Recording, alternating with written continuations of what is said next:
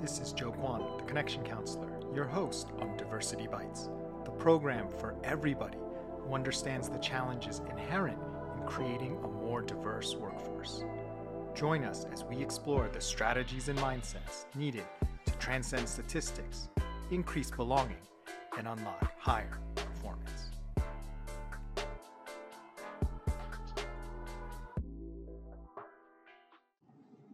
Hello, this is Joe Kwan, and welcome to another episode of Diversity Bites in the Car. I'm the Connection Counselor and creator of the Everybody Thrives program, which is for companies looking to get the full power of all their people. Now, I'm going to do a little bit of a change in the next few weeks to the In the Car episodes. I used to always do them every Monday or publish them every Monday to try to get into a cadence. And that was really great because it gave me a structure to do it, and I created a whole bunch to make sure I always had some ready. I'm shifting because what I'm finding is as I get a little bit further into this Diversity Bites journey, I want to structure things where I can have either weekly or 2-week episodes, so either 5 episodes on a topic or 10 episodes on a topic, and having that Diversity Bites in the Car episode on a Monday kind of disrupts that.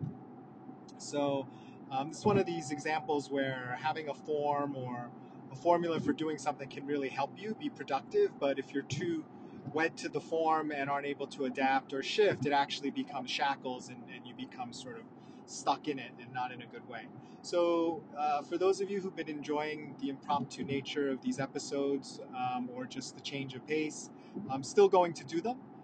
In fact, I may even do a whole week of In the Car episodes. But I won't regularly have every Monday an episode because I may just have regular Diversity Bites episodes in a series on a topic. Like in a few weeks, I believe I'll have a series on things that disrupt or dissuade people from having diversity conversations. And then in the next week, 5 things that really help advance the diversity conversation.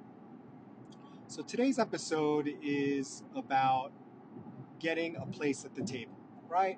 For all of you who are underrepresented professionals, for all of you who are upwardly mobile, a lot of us, we want a seat at the table, right? We want to be rewarded for our efforts. We want to be able to provide for our family and for ourselves, in relation to all the hard work that we are doing and frankly, the money that we're making for other people, for the company and for our bosses and the owners of the company and shareholders as well, if you work for a corporation.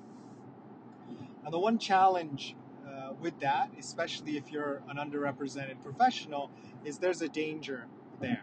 Not in a danger of being promoted, being successful, a danger in sort of the mentality, right? Because in a way, if you covet or if you want a seat at the table, as part of that, there is an implicit acknowledgement that you not only want the seat, that you want to be at that table, and that you also appreciate the room that that table is in, the office building that that room is in, and the whole entire organization, for good or bad, that is housing that building. And where that can become a problem is when, as we become more successful and the benefits and the seats get much nicer, we can start to have a conflict of interest where the lure of that and have that being taken away from you, either implicitly or explicitly, serves as a threat to control you and to limit you and to prevent you from doing what you truly believe and know to be right and to true, which basically is a conflict of interest, which jeopardizes your integrity. So I'm not here to say that you shouldn't want to advance, you shouldn't want to become the CEO or a partner, you shouldn't want to make money or provide for your family. I'm just here to say to be aware that this dynamic can happen. And I'm also here to tell you that you do not have to compromise your values to be successful. You may need to compromise your values to be successful in a certain situation or an institution, but you have feet and you can move, and it may not be easy, it may be difficult, you may have to take some steps backwards, but what you gain, and you may actually leap forward. I don't know. Like, you don't know. But the fear is always you go backwards. But even if you do go backwards, what you gain, what you lose, perhaps in forward progress, you gain in your soul, in your ownership of yourself, in your ability to look at yourself in the mirror and be proud of who's looking back at you. And perhaps for me, even more importantly, to be able to look at my son and my wife straight in the face and say, I am representing the best version of myself, and I'm trying to model the right path for our family, and especially, for our children, in this case, for my son, Lucas.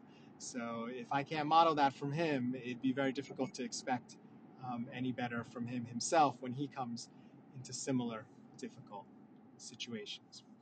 So I hope you've enjoyed this episode of Diversity Bites in the Car. This is Joe Kwan, the Connection Counselor.